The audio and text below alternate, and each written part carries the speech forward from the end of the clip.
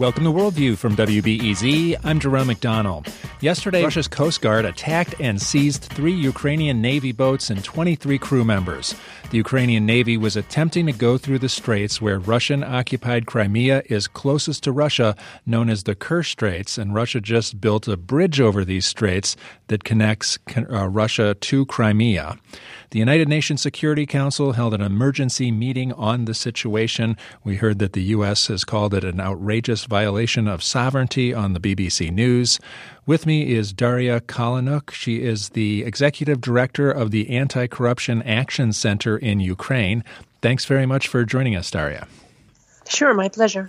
I wonder, this is the kind of incident that provokes wider incidents, that provokes wars. How are people in Ukraine taking this incident? Well, we actually live in the situation of war since 2014, right, when the Russian aggression started first from occupation of Crimea and then triggering violent actions on the east of Ukraine.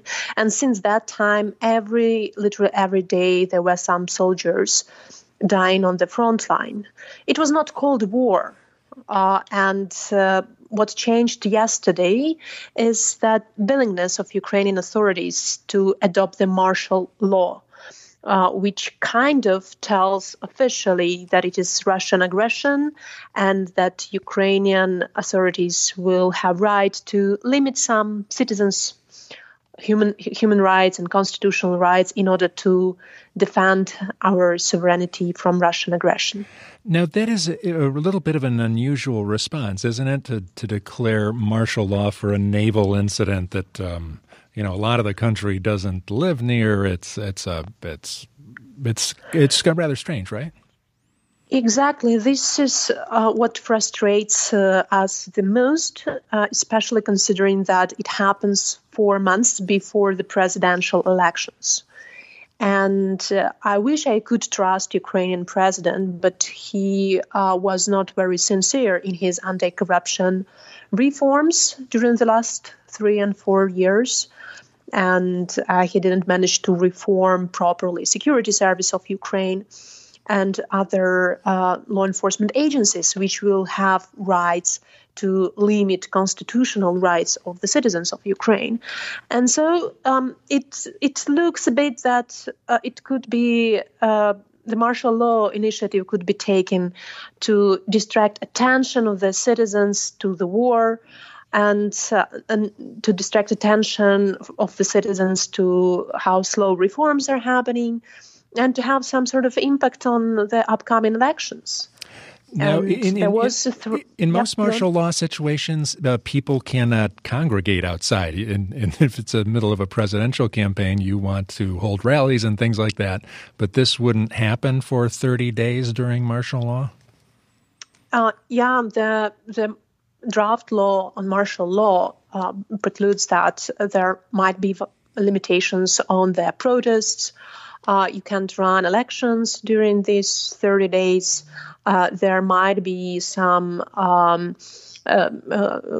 results on the freedom of expression and so on and so forth. So it's not clear how exactly all these prohibitions of constitutional right will help to defend ourselves.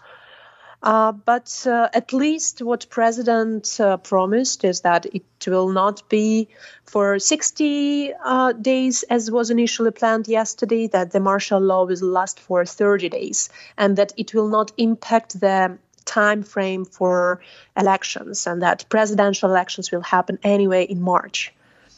I'm talking with Daria Kalynuk. She's executive director of the Anti-Corruption Action Center in Ukraine, and we're talking about what happened with Russia. They seized 3 Ukrainian naval vessels in the Black Sea, and coming up after the break, I'm going to talk with film contributor Milos Stalik about the passing of 2 film greats, Bernardo Bertolucci and Nicholas Roeg. I wonder if you would comment on Petro Poroshenko and his past relationship with martial law as president. Back in 2014, he did not want to have martial law in the country because the IMF doesn't fund things if you're under martial law. And now he does want to have martial law. What changed there? This is also an open question. First of all, it looks like that IMF does not have relationships during martial law. So there must be some sort of waiver or exemption for situations like the one in Ukraine. And another reason is that back in 2014, there was a need to run elections, both presidential and parliamentarian. As Yanukovych, the ousted president of Ukraine with links to Russia, ran away after the revolution of the citizens of Ukraine. He ran to Russia, and there was a need actually to change the political elites. It was also the requirement of foreign partners of Ukraine to have the democratic change of power. It looks like that was the key reason why there was no martial law when Crimea was occupied. However, since then, in 2015 and 16, there were huge escalations on the east of Ukraine, aggression from Russia, and there was no reason for martial law. Therefore, it's getting more and more questions. Why exactly now the martial law has to be adopted? And by the way, it's not adopted yet. Right now, in the parliament of Ukraine, parliamentarians are discussing whether to support the proposal from the Security Council of Ukraine and the president or not. And we still don't know whether we will have martial law adopted today. And if we will have, what will it mean? For how long it will last? And what kind of limitations of the citizens' rights it will have? Right now, the president isn't super popular in Ukraine. In the presidential polls, he's pretty far down the list. Does he have the popularity to push this through parliament right now? It's true. He's not very popular. His rates are decreasing, but he still has the largest political faction in the parliament. And the second largest political faction also have ministries in government. Therefore, there are good chances for him to get Parliament approve the martial law. But still, they are negotiating what will be their conditions. I think that one of the compromises could be to have the martial law only on the part of the territories of Ukraine, those which are closer to the actual aggression of Russia, and those where really there is a need to mobilize all our resources. But for some reason, the president wants to have the martial law for entire territory of Ukraine, and Ukraine is quite a big country, the biggest in Europe. So it's an open question why we need limitations of citizens' rights on the whole territory of Ukraine, and how actually it will help to defend ourselves. How do you think Ukraine's allies should react? Today at the Security Council, the U.S. called the incident with Russia an outrageous violation of sovereignty by Russia. Russia was isolated in the Security Council about it. It seems like they're going to support Petro Poroshenko and Ukraine pretty much to the hilt. Is that good, for Petro Poroshenko? Is that good for Ukraine? Is that a necessary thing?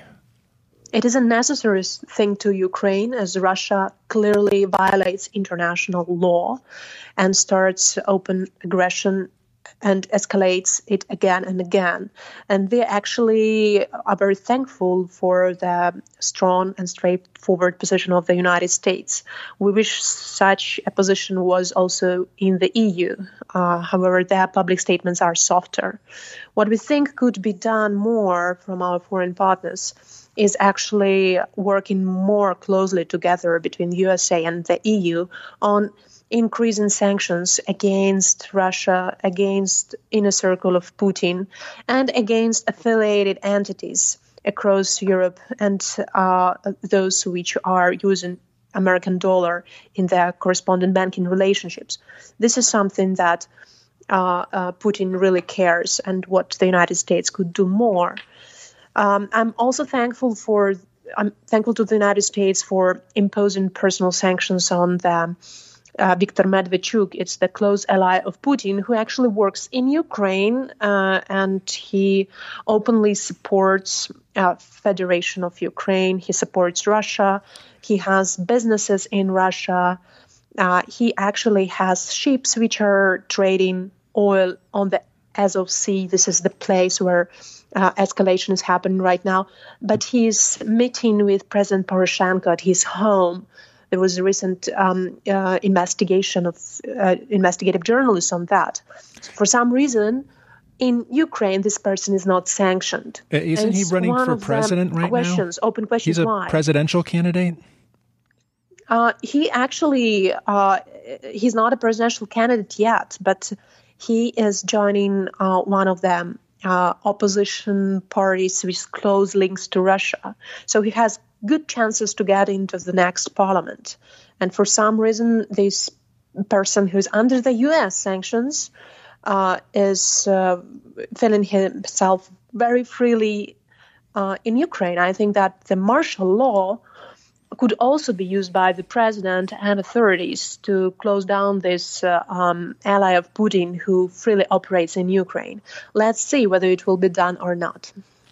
That sounds really unusual that someone who is such a close ally of Putin can operate in Ukraine. Why?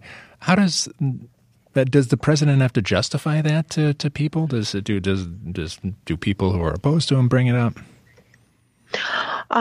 Well, he justifies that, explaining that Medvedchuk is being used to negotiate deals with Russian-backed separatists on freeing Ukrainian political prisoners and war prisoners.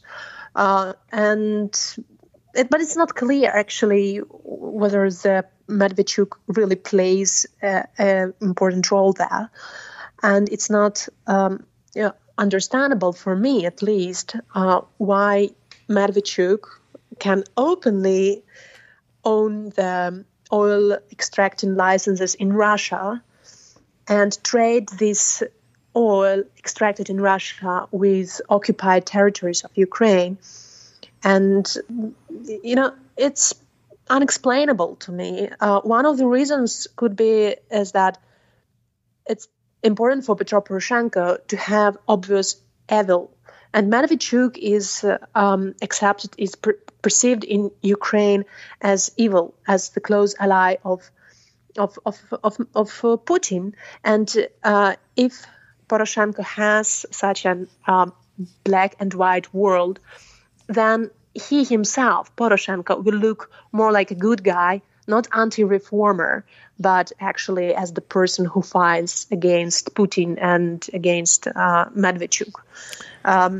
That might be the reason. I'm talking with Daria Kalynuk, and she's executive director of the Anti-Corruption Action Center in Ukraine.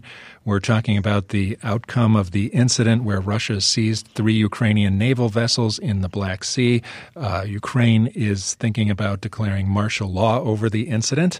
Coming up after the break, I'll talk with film contributor Milos Stehlik about the passing of film greats Bernardo Bertolucci and Nicholas Roeg.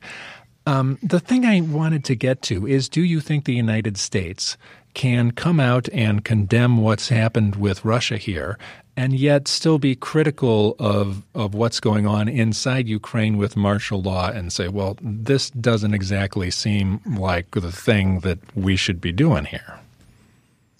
Well, I think that United States could be critical to Russian and could be critical to Ukrainian authorities about not doing reforms which help to strengthen Ukrainian law enforcement and judiciary. For us, the strategy to win the war with Russia should lie in the reforms of Ukrainian system, where we will close corruption loopholes in all sectors of the country. However, this was not on the top agenda of the president of Ukraine.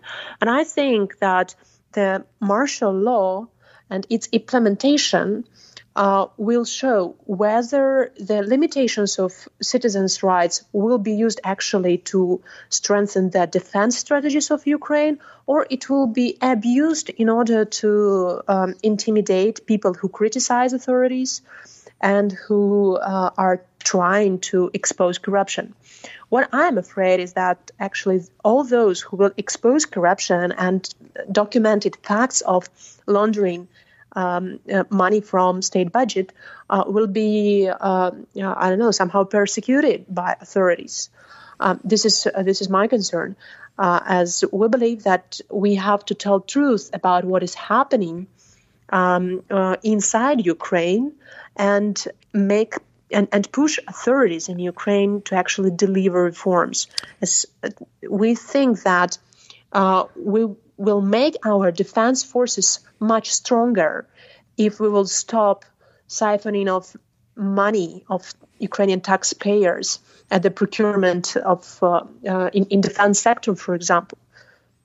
Now, are there any presidential candidates who are articulating strong anti-corruption ideas out there in the presidential campaign that look like they would be under threat from martial law? Well, actually, literally every candidate now articulates anti-corruption ideas. It's became non-fancy in Ukraine, but it's not clear and dubious whether all of them are sincere about implementing straightforward steps after they will be selected. And some of the presidential candidates represent old political elite, which are already discredited. For example, Yulia Tymoshenko has the highest polls in Ukraine. She also has lots of promises in relation to anti-corruption. However, she herself was part of a big money laundering scandal back 15 or 20 years ago, and she provided bribes to Prime Minister of Ukraine, Lazarenko, who actually was convicted in the United States, and he served the jail time in jail in California. So we can't trust this person. We all hope that there will be some sort of political alternative suggested for a person who will represent new political elite and who could unite pro-reform political forces in Ukraine. But there is still not such a person who announced that he or she will run for the presidency. Well, we'll keep our eye on what's happening in Ukraine. Daria Kalynuk is the executive director of the Anti-Corruption Action Center in Ukraine. We've been talking about the incident yesterday where Russia seized several Ukrainian naval vessels in the Black Sea. The idea that there could be a martial law inside of Ukraine because of this for a month, as the president is pursuing in parliament, and some of the corruption issues in the presidential campaign. Thanks a lot for joining us, Daria. Thank you.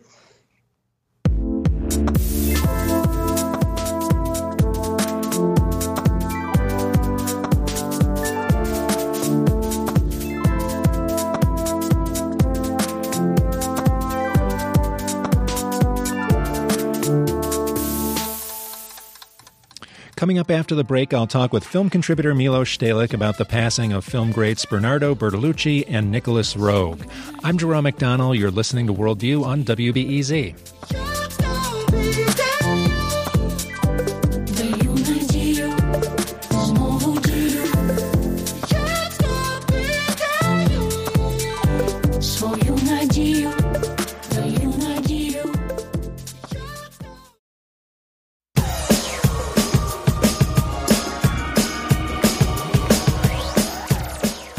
This is Worldview on WBEZ. I'm Jerome McDonnell.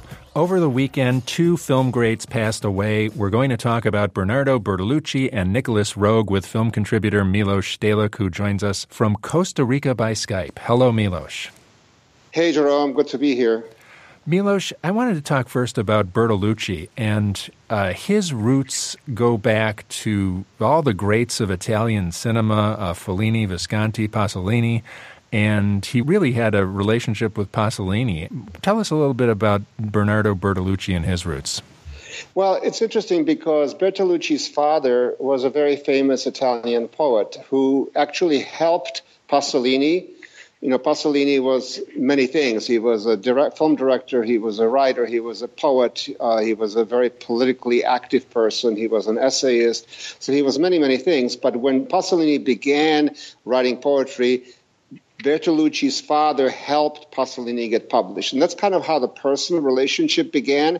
And then when Pasolini began thinking about making films, his first film called A Cartone, he gave Bernardo Bertolucci the first shot at working with him.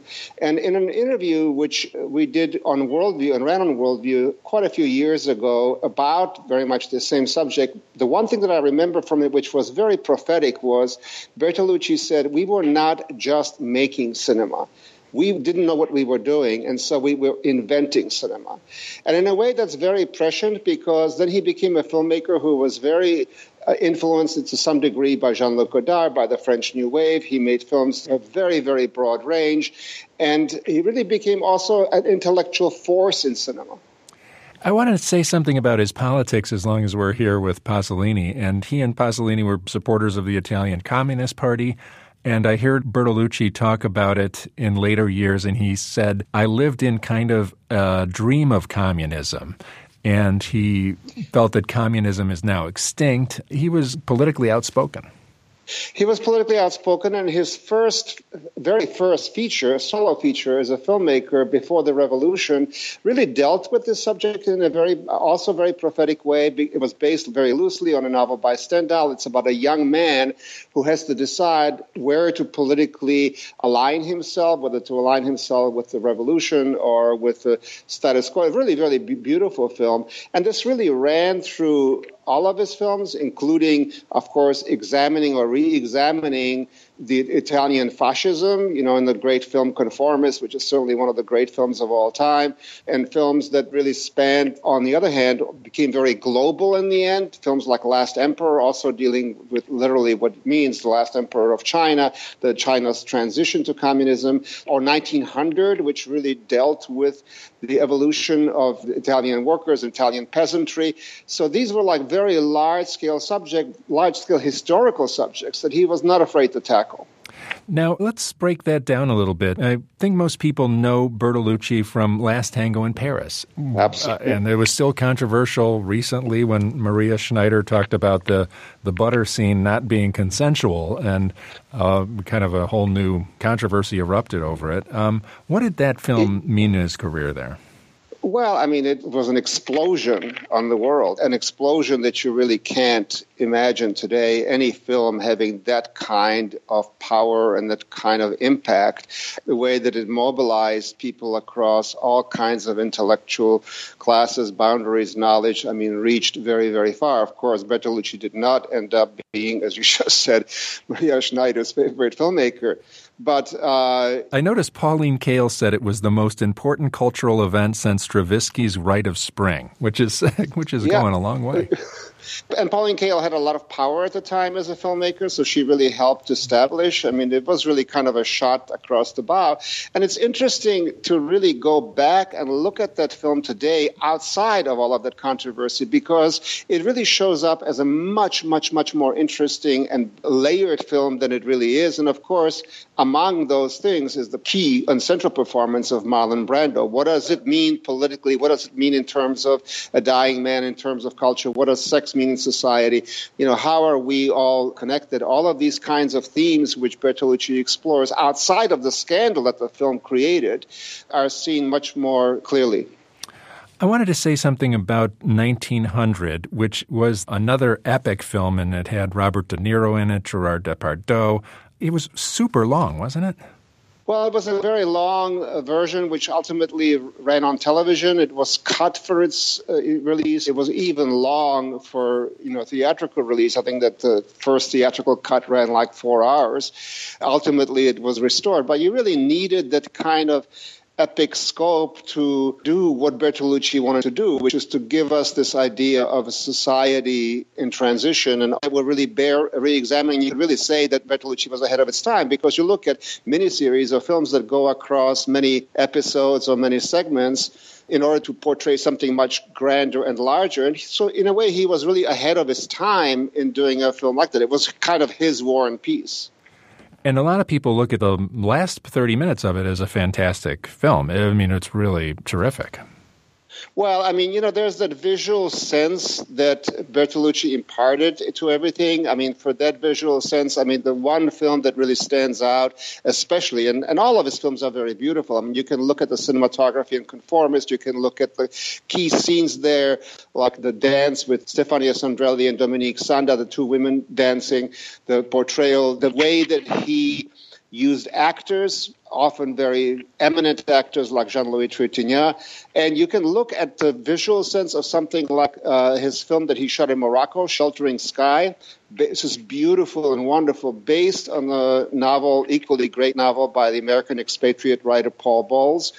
And there in Sheltering Sky, which stars John Malkovich, it's more than Malkovich in the scene. It's the camera by Vittorio Storaro, one of the great cinematographers that really takes the central role. I mean, it's visual imagery as the most active ingredient. When looking over his filmography, it was so interesting. He made such daring choices, like Sheltering Sky was in 1990. La Luna was in 1979. That was with Jill Clayburgh and had an incestuous theme. Everything he did was controversial or would push boundaries. It was not. He didn't make a lot of safe choices in these films. Yeah, I mean, it's an interesting thing because he came to cinema as an intellectual. I would say if there was one thing that drove Bertolucci throughout his life, it was psychoanalysis. He believed in psychoanalysis and the power of psychoanalysis very profoundly.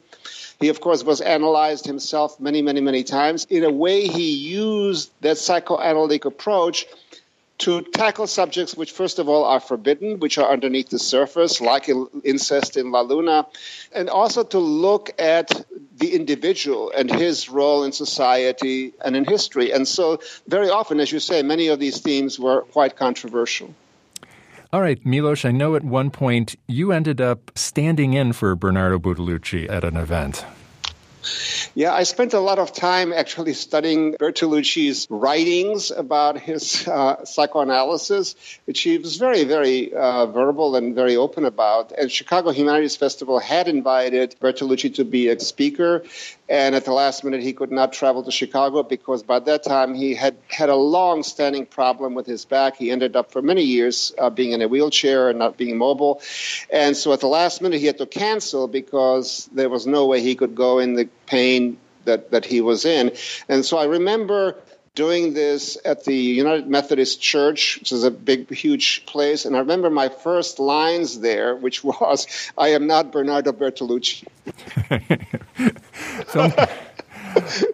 Film contributor Milos Stehlik with us, and we're talking about the passing of Bernardo Bertolucci, who died at 77 over the weekend.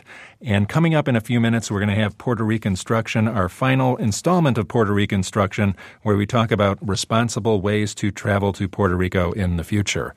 Also passing away this weekend was Nicholas Roeg, the British film great, who people may not be as familiar with as some of the Bertolucci titles, but he did Don't Look Now with Donald Sutherland and Julie Christie. He also did Walkabout and The Man Who Fell to Earth with David Bowie. I was surprised going back and looking at his camera work and cinematography. He really had a strong background in that before he became a director. I was surprised at all his credits, Milos. Well, he never went to film school. He came up through the ranks, which was still possible at the time, especially in British cinema, as many other filmmakers like Ken Russell, for example, did, working his way up. For Roeg, it meant, being a runner, being around the studio, eventually working his way up to being a cameraman on many, many good films, including, for example, Petulia by Richard Lester. And then eventually he became a filmmaker. And again, I think what's interesting and kind of unites them and brings them together with Bertolucci is both were very visually driven filmmakers. For Roeg, of course, it was that he approached it as a cameraman himself. So if you look at films which were Roeg's films, the ones which were transformational really came about pretty much early in his career. He didn't end up working very much except for television in the last decades of his life and living, of course, in L.A., as many expat filmmakers did. But films like Walkabout, which became a huge international cult hit, unusual subject, right? A young man in Australia played by David Gulpilil who goes on a walkabout, and a young girl and her younger even brother being lost out in the outback and then being saved by this young Aboriginal man who is on his rite of passage, which he breaks. I mean, visually stunning, something that really reached deep into the minds and hearts of such a generation. It was really one of those films that defined a generation more than anything else. And you could say the same thing in terms of his reaching out for unusual subjects and unusual actors, films like in Performance, which is an acting role from Mick Jagger, film very much of the 60s and early 70s, or Bad Timing and Sensual Obsession, a film which became also a cult hit, Man Who Fell to Earth, casting David Bowie as this being from another planet, and a film which has the best sex scene ever filmed, which is Don't Look Now. Why is that? What happened there? It's very hard to figure this scene out, how it's structured. It's a sex scene between Donald Sutherland and Julie Christie. For years, they were asked about this and, of course, kept saying that this was not real sex, that this was all staged. But what makes it so effective is that he cross-cuts the act of love with their dressing afterwards. And that creates a certain kind of tension. It perhaps looks like or seems like a cheap trick, but it's very, very effective. And I would really wager a lot with anyone to find a sex scene that works better than this one. It was interesting that he cast so many rockers in his films. You mentioned David Bowie and previously Mick Jagger, but he also had Art Garfunkel in a film, Bad Timing, with Teresa Russell, and that was about an obsessive relationship too. Right, and Teresa Russell became Nick Roeg's wife, I think second wife. They were married for quite a long time, eventually divorced. But I think this comes from his growing up in, the London and the England of the late 1960s, early 70s, where music was such an important part of the scene. We can really look at a film like Blow Up by Antonioni to give us a sense of what that was like. That's where he came from, and those were the kinds of characters and actors that he was looking for. Don't Look Now, shot in Venice, probably one of the most beautiful ways to represent a setting. I mean, all these canals. It's a mystery thriller. It's based on a novel by Daphne du Maurier. At the very beginning of the film, a child of a couple, the Donald Sutherland and Julie Christ, is missing, and there's a murderer in a red raincoat, represented in a red raincoat, who is thought to be the killer. And so in this film, I remember you see just flashes of red, sometimes in a canal, on the side of a building, around a corner. It's a film on which you are literally at the edge of your seat the whole time. I wonder if one of the things that connects him to Bertolucci is he didn't make a lot of safe choices in his later films. He, just did interesting things, it sounds like, the things he was doing. And he did a 3-film partnership with Jeremy Thomas, and one of them was Insignificance, which had Marilyn Monroe meeting Albert Einstein and Joe DiMaggio and Senator McCarthy there. It was kind of a wild thing. He did what he wanted. Well, if you look at films like Performance, they're quite experimental at their basis. I mean, even Man Who Fell to Earth, is a, kind of a crazy idea. He was a filmmaker who really tried to go out and reach pretty far, just like Bertolucci tried to reach far, have a far reach. And that's kind of, in a way, what unites them. You don't see as many of filmmakers being able to do that.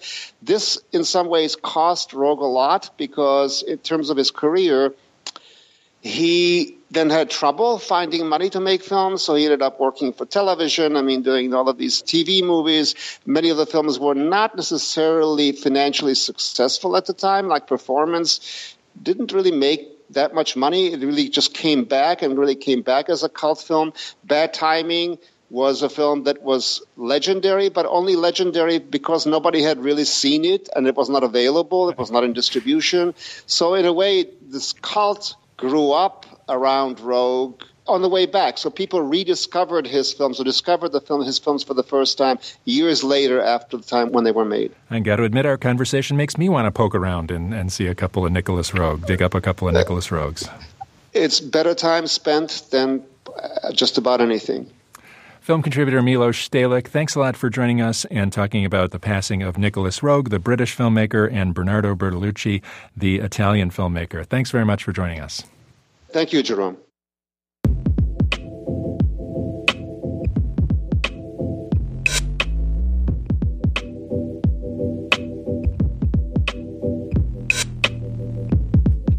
Coming up after the break, we'll have the final installment of our series, Puerto Reconstruction, and we'll look forward and talk about visiting Puerto Rico and doing some good.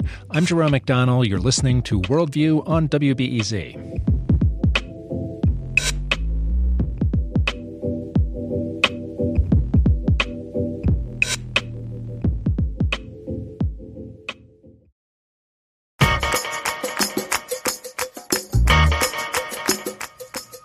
This is Worldview on WBEZ. I'm Jerome McDonnell. It's time for the final installment of our series, Puerto Reconstruction. We've been doing it regularly on Monday through hurricane season, and hurricane season ends at the end of November, and it's great that Puerto Rico made it through without another storm. We thought we would conclude the series with a look forward to something that you could do to help Puerto Rico. Visit and help. You can get out of this cold, snowy climate and do some good at the same time. And we're going to be joined by a couple of people. First, let's talk with Manolo Lopez. He is the founder of the Cosa Nuestra Relief Fund and is a chef and entrepreneur. Thanks very much for joining us, Manolo. Thank you for having me today. Tell us a little about yourself. You're someone who divides time between New York and California and Puerto Rico. What were you doing when the hurricane hit, and how did you start up this fund? Yeah, so for the past 5 years, I was in New York where I created Puerto Rican pop-ups, and we had the opportunity to make mofongo, which is Puerto Rican staple dish, and do pop-ups in Japan, Chile, Mexico, and show the world a little bit more about what Puerto Rican food is really about. After the hurricane, I was one of the first people to be let in along with my crew from New York, and we established food programs around the island in partnership with the St. George Children's Hospital to bring warm food and medical attention to all the areas that were still not getting help. After a few months helping in the island, we realized that the restaurants were trying to reopen, but it was very hard for them to actually maintain their doors open to the crowds. So we shifted our focus and started raising funds privately to actually pay these restaurants to create all these meals that we were bringing free of charge. So for the past year, that's what we've been doing dinners around the world, talking about Puerto Rico and figuring out ways to empower local businesses because they drive our economy. I saw some statistics about how many restaurants just, got closed by the hurricane, and it was a lot. Yeah, we have to understand that Puerto Rico was in a financial depression before the hurricane. It was in a $72 billion debt. Prior to the hurricane, there was 4,500 restaurants open.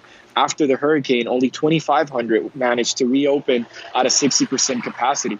And that amounted for almost 30,000 direct jobs and almost 15 indirect jobs. So our focus had to be in the long-term reconstruction of Puerto Rico and figuring out ways to actually help the local businesses. So when we raised these funds, we actually wanted to empower these local restaurants from different parts of the island, not just San Juan, to be able to cut down on the logistics, delivering food so food can actually be taken there at the right temperature. We have to also understand that it was an island where hospitals weren't working, so we were very mindful of it. Another component that we were trying to work with all these local restaurants is to change the mindset from using foam and plastic containers to biodegradable or compostable plates. And it's very important that we keep this in mind because the trash was not being picked up. Now we shift our focus to talking around the world to empower people to come to Puerto Rico. And I want to take this time to let everybody who's listening to us know that Puerto Rico is part of the U.S. You don't need a passport to go there. From many parts of the U.S., if you're in the East Coast, it's a 4-hour flight. And if you're in the West Coast, it's as much as a 7-hour flight. And in the wintertime, it's 90 degrees. Most of the people speak English there, and it's open for business. And the best way that you can contribute to Puerto Rico is actually traveling there, taking your family, and making sure that you support all these amazing local businesses that are striving after the hurricane and that at this moment need your support, right? We're U.S. citizens, and we're trying to restructure and figure out ways where we can continue giving that customer service that everybody knows Puerto Rico for. Now, if people wanted to go and get out of San Juan and help some of the other areas that were hard hit by the hurricane and help their restaurants and everything, where would you recommend that they go? Well, look, I think always doing the right research prior is key. And I will recommend a local guide called Local, which translates to local. And in this book, you can find all the amazing restaurants that have reopened, all the galleries, all the bars, all the coffee shops that are reopening, and it's great.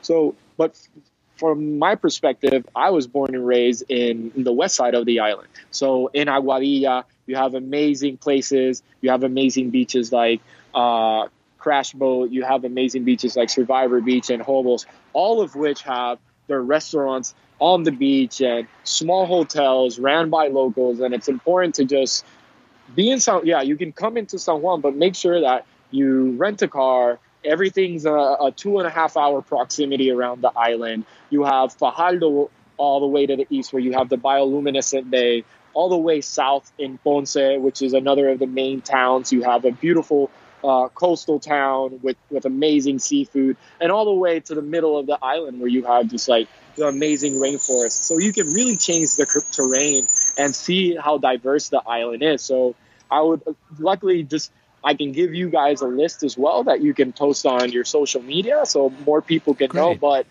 there's a lot of websites that give you great recommendations. PuertoRicoEats.com is one of them that I always recommend. And it just tells you where to eat all around the island, what places to visit, how to impact them. And it's just important to just reach out to the local people through social media. Everybody's very nice. Everybody speaks English, and they're anxious and happy to just serve you. We're talking about ways that you can help Puerto Rico and visit and get out of the snowy climate at the same time.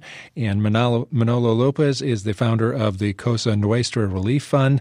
And also joining us on the line is Amanda Collazo, and she's executive director of the Amigos de los Animales. And they are friends of animals, and they help with some of the dog situation in Puerto Rico. Hello, Amanda. Hi. Hello. How are you? Good. Can you tell us a little about what's happening with Puerto Rico's dogs? I understand there's lots of strays, and this is something that's been ongoing. Yeah, this has been ongoing since I've lived here since I was 4, and I would just see stray dogs and cats all the time. It wasn't even an issue. It wasn't even something where you'd think about it when I was a child. Now there's a little bit more conscientiousness among the community. They see a stray dog, and while they may not, the person that sees it may not take the time to help it, they'll take a picture and post it on social media. Social media has helped a lot in that regard. Yeah, I wanted to ask Amanda, if you're still there, that tell us about your organization. I mean, people go there from all over the world, and they try to help. And you've got the Friends of Animals, and this is an organization that's trying to help some of the dogs in Puerto Rico. Tell us about Friends of Animals. Friends of Animals. It's a nonprofit organization. We're a 501c3, and we were incorporated in 2005. Since 2007, we've had a dog shelter located in Piñones, which is a beach community, and it's a place where many dogs and cats are abandoned by their previous owners. And so we really help the community by providing the service of taking in dogs that we see on the streets, on the beaches. And most of them are nice dogs. They were once pets. So and people come and help from all over the world and stay at the shelter there? Yes. Yeah, so recently we had some people. We're getting a little more breakup, and maybe we'll chat with Manolo Lopez a little bit more from the Cosa Nuestra Relief Fund. Have you heard of Friends of Animals, Manolo? Yes, the situation in Puerto Rico with the stray dogs and cats is very dear.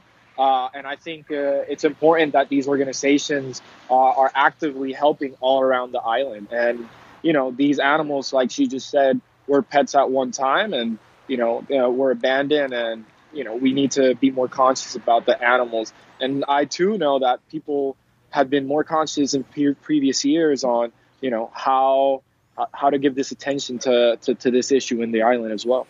Amanda, tell us about some of the people who have come to help you out, people from all over the world.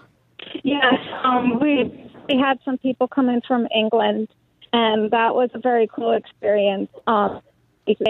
They gave us their own perspective of how things are there, and they were also very helpful. They worked for 4 days straight. We currently have a shelter construction going on, and they were very helpful there, and also helpful in terms of marketing. They had different ideas of marketing that a different perspective from the U.S. So that was very cool. What are your goals for the organization in the future? Do you think more people will come and help you out? And do you have ideas about what to do with the dogs? Because I understand the dogs used to bring some dogs to the rest of the United States and take them out of Puerto Rico. How does that work? Yeah, we communicate, and we have what are called sister shelters in the United States, and we have deals with them that we send them our dogs. They adopt them to people there, and they'll pay for the transport. We'll pay for getting the dog healthy, making sure that it gets when it's on the plane, it's an adoptable dog. And so we'll send maybe I think this year we sent 120 dogs to the United States, mostly to the Northeast. Wow. We've never sent to Chicago. So you need a partner organization here. We need a partner organization in Chicago. That would be great. But mostly it's to New Jersey. We've sent to New York, New Hampshire, New England mostly. Well, that sounds great, and I'm glad you're helping the dogs down there. And if people want more information about your organization, where do they go? We're on Instagram, we're on Facebook, and our website is amigosdelosanimales.org.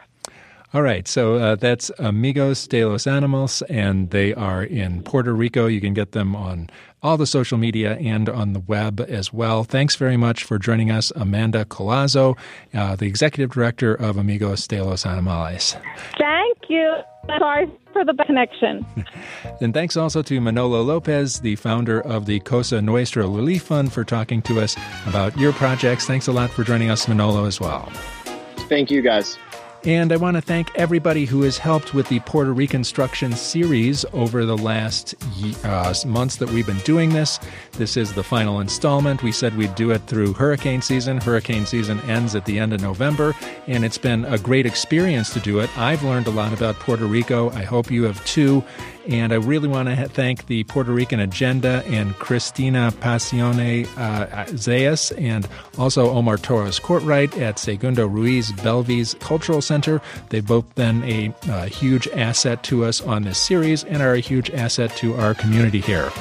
Tomorrow on Worldview, we'll have a chat with Stephen Walt from Harvard University. We'll talk about his new book on what's gone wrong with the foreign policy elite in the United States.